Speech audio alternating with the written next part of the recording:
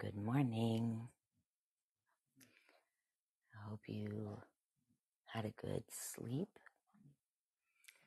Sleep is so important to what we do. Welcome to this sacred ritual where we start our day with honoring the Lord,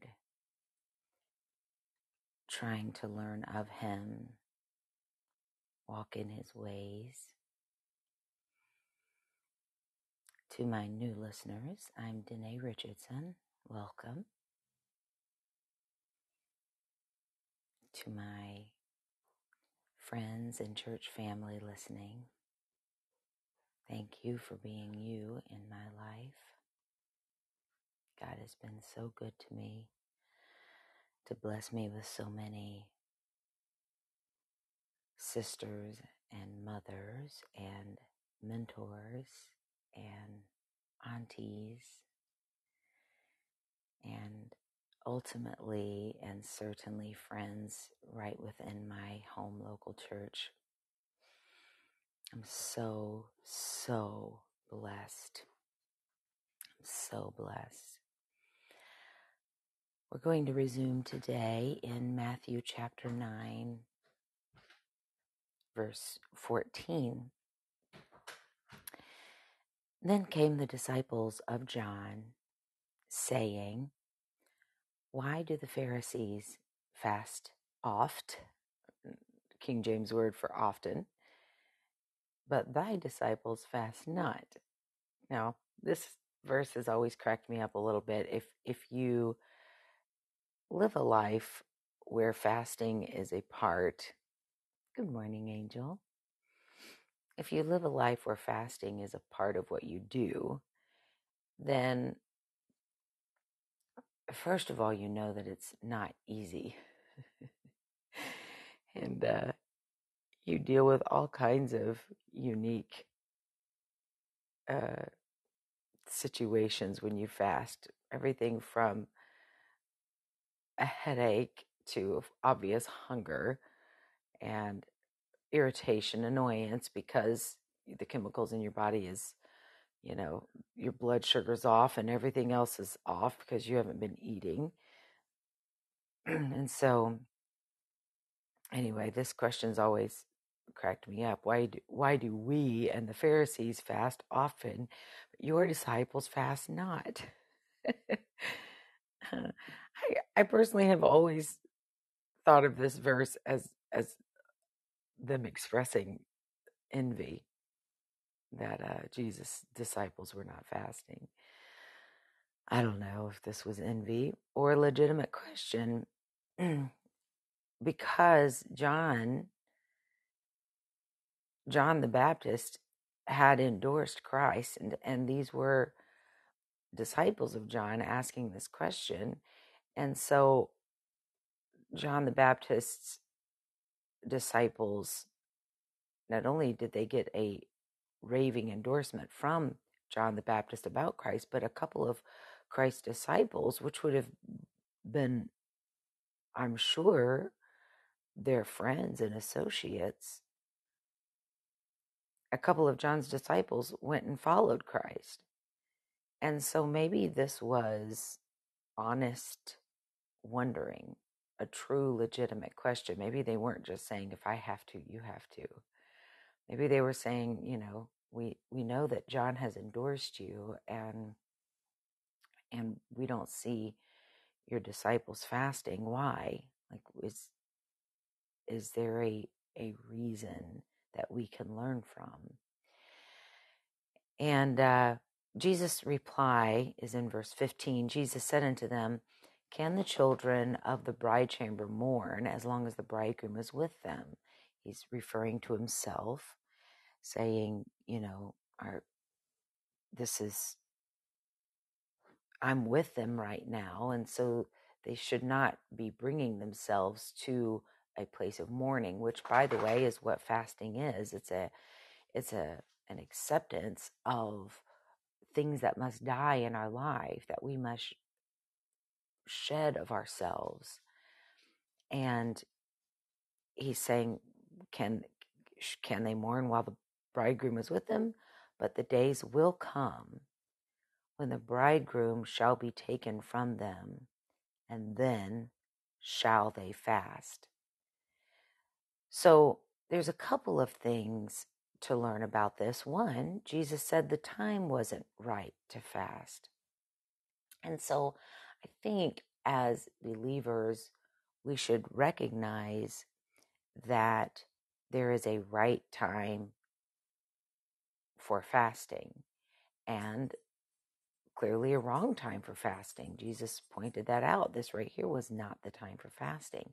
But also I want to point out that he said when the bridegroom is taken, in other words, when he himself is removed, when his body, and we know Jesus Christ was God manifest in the flesh, the scripture says. And so when and because he is God manifest in the flesh, God is everywhere at once. But we know that he said his disciples would fast. And so that is letting us know that we, as Christ's disciples, should be fasting. Fasting should be a part of our routine, ritual, existence. When the disciples tried to cast out a demon and they couldn't, and then Jesus was able to, and they said, why couldn't we cast him out? And Jesus said, these kind goeth not out but by prayer and fasting. Well, the disciples had not been fasting yet. And so we know that we have the assignment of Christ in our hands now. And so therefore, we should be fasting, because when we run across difficult situations, we've got to be able to handle them.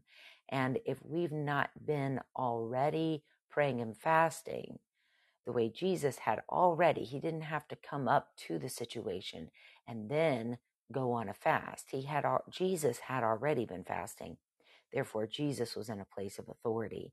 And so Jesus' disciples, those of us living today following Christ, we are supposed to be fasting. And I'm not going to talk more about fasting. I will at some point, because I actually quite enjoy instructing on the topic. But in Matthew 9:16, Jesus goes on to say something in the form of a parable. Jesus often used the physical things around them to convey spiritual things. We call them parables. It's where he would use either a story or a physical object to teach something that was spiritual. And in Matthew 9:16, Jesus said, on the heels of talking about fasting, he said, no man puts a piece of new cloth onto an old garment, for that which is put in to fill it up taketh from the garment, and the rent is made worse. Now, let me explain this to our modern brain. When we rip a shirt, we get on our phones and go to Amazon Prime. This is what my son does anyway. My son loves particular clothes, and if one of his faves, if something happens to it, he reorders the exact same thing from Amazon. And quick delivery, quick order, shows up the next day, boom, he's good to go. Oh, we go to Walmart, or we go to, Target, or your place of choosing. Well, my place of choosing would be Coach or Louis Vuitton, but it's not possible. So, but in the old days, cloth was not readily available. You didn't just go down it's not even that when you were making cloth, you just went down to Hobby Lobby or to Joann's Fabric and bought you cloth and then made a new garment. The process was so difficult. One of my favorite things, my very close friends of mine know that I absolutely love following accounts on Instagram that do some part of this ancient process. One account I follow is a woman who shears Angora rabbits and sheep for the purpose of making it into a spinnable yarn. And then another account that I follow is a girl who, she doesn't spin it, but she weaves it. And another account I follow is the making of garments. And anyway, I just love the whole process. But right now, if somebody's going to do this ancient process, it's a hobby. It's, they've gone to YouTube, they found some things, and they're doing one tiny part. And they're not necessarily, and now I do follow an account where she wears the clothes that she weaves, but in general, they're wearing the clothes that you and I wear. They're not necessarily spinning their own clothes for their own families. But this process, if you knew every step, it is so labor intensive. And it's just amazing. And so consequently, when Jesus is talking here about putting a new piece of cloth into an old garment, you've got to remember that clothing, they didn't have a closet full of clothing or a drawer full of clothing. It was common to not own more than 2 or 3 clothing pieces, just enough so that if one garment needed to be clean, you could wear another garment while that one was being cleaned, and then switch out like that, vice versa. It was a very rare upper class person that would have more garments, and even they did not have clothing the way we have clothing. And so if a person had a tear occur in their cloak, in their garment, that it was a part of their necessary clothing, they didn't reorder from Amazon. This was a serious process and matter, because every piece of clothing was very, very important. And so what they did was they would have other cloth, and of course, if you didn't want a bunch of patches on your clothing, then it would have to be very particularly woven into the tear. But if the patch that you were using to weave into the old fabric, if the patch was new and you wove that in, the first washing would cause, as we know, as we do laundry, even in our modern machines, you've got to be careful of clothes shrinking. And so as soon as that new patch was washed, it would shrink, and in doing so would further rip the old garment. And so there were particular steps that a person who was skilled in repairing an old garment would go through. And it included taking cloth and washing it and washing it and washing it to age it, so that when someone needed a repair, they could take these patches that had been washed and washed and washed and washed in preparation for the tear, and they would weave that, not just sew it. They would sew it, but it would be more of a weaving process than we currently use.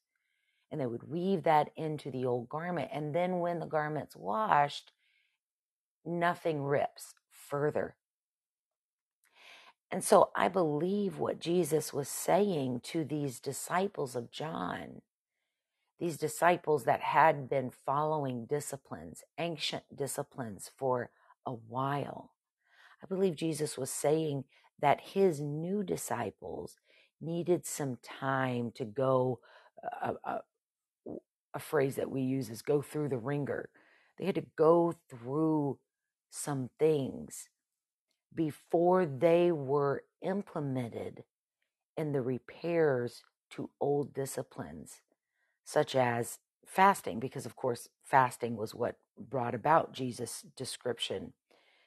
Fasting was what brought on this whole story to begin with.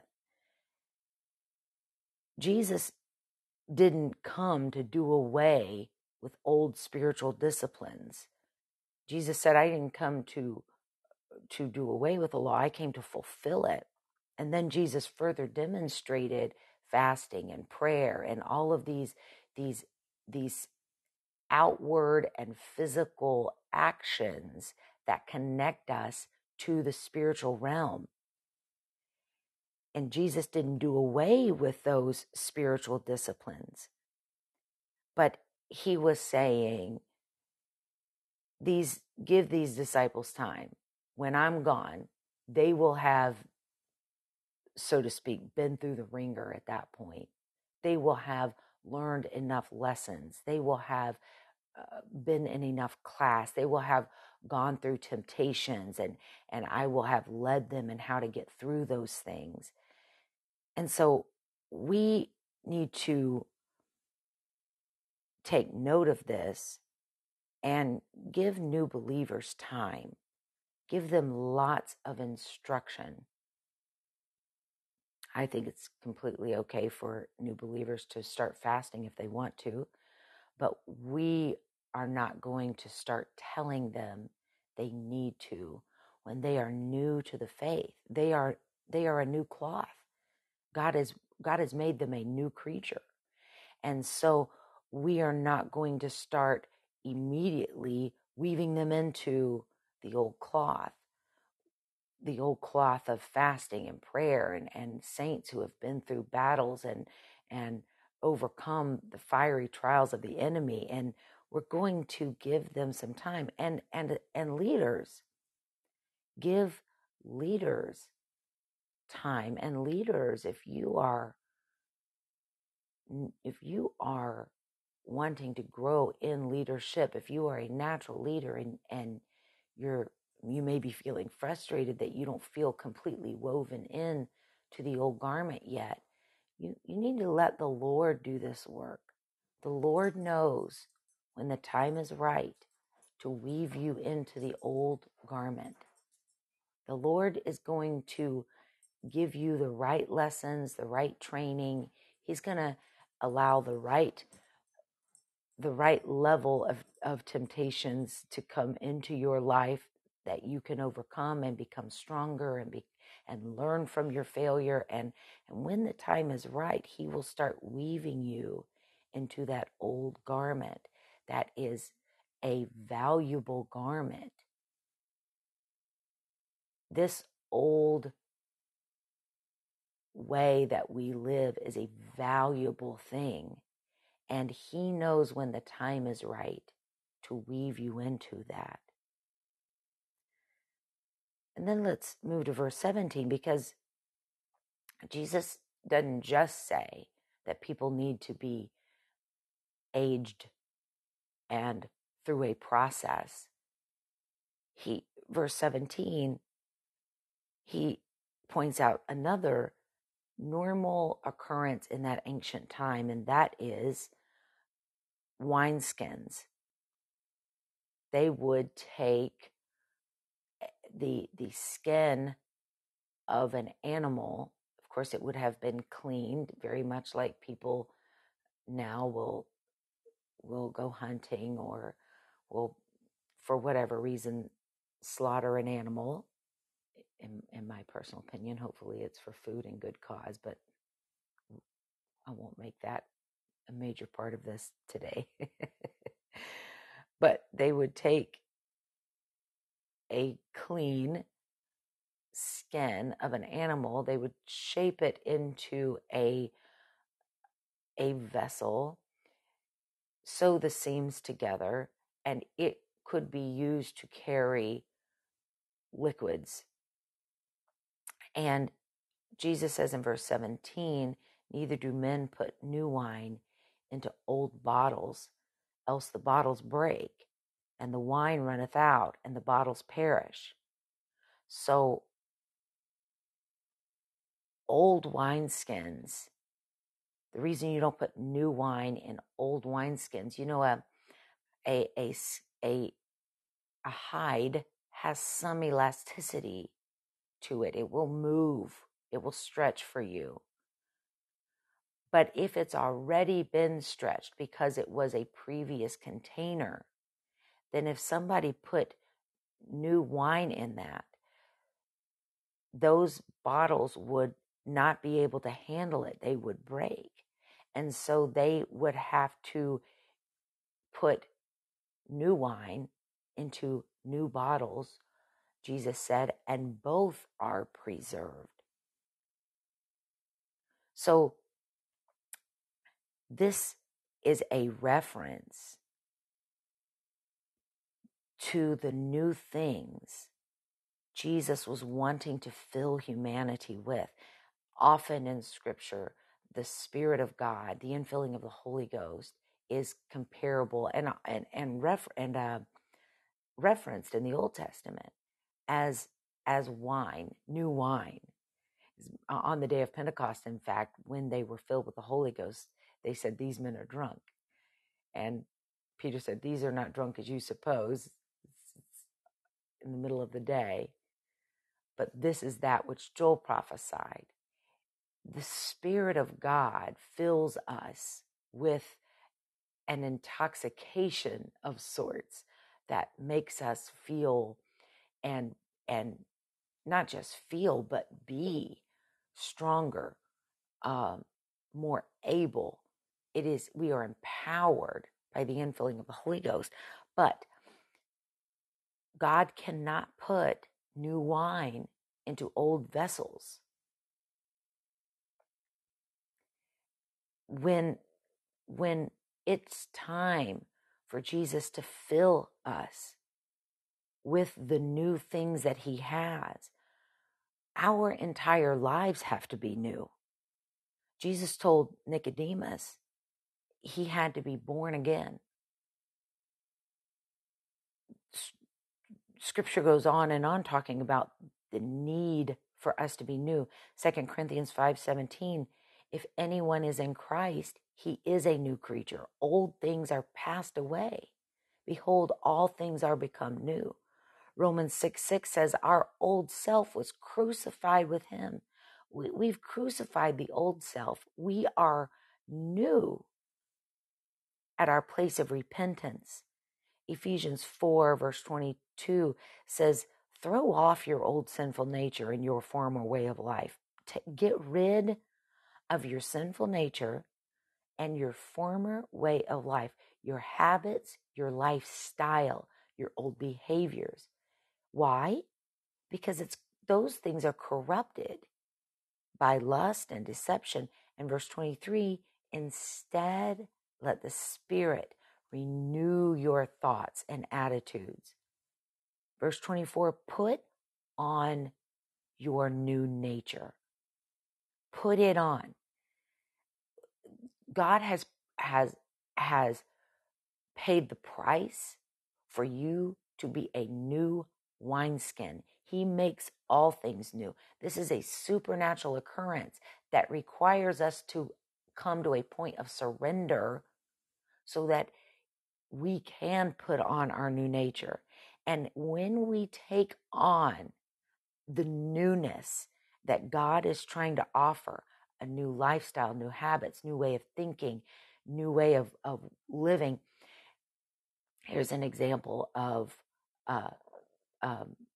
newness. The New Testament says, let him that stole steal no more. Okay, great. That's a change of lifestyle. I used to steal. and now I'm choosing to live like Christ, and now I'm not going to steal anymore. But there's more. Let him that stole steal no more, but rather let him labor. Oh, now we're actually creating a new habit.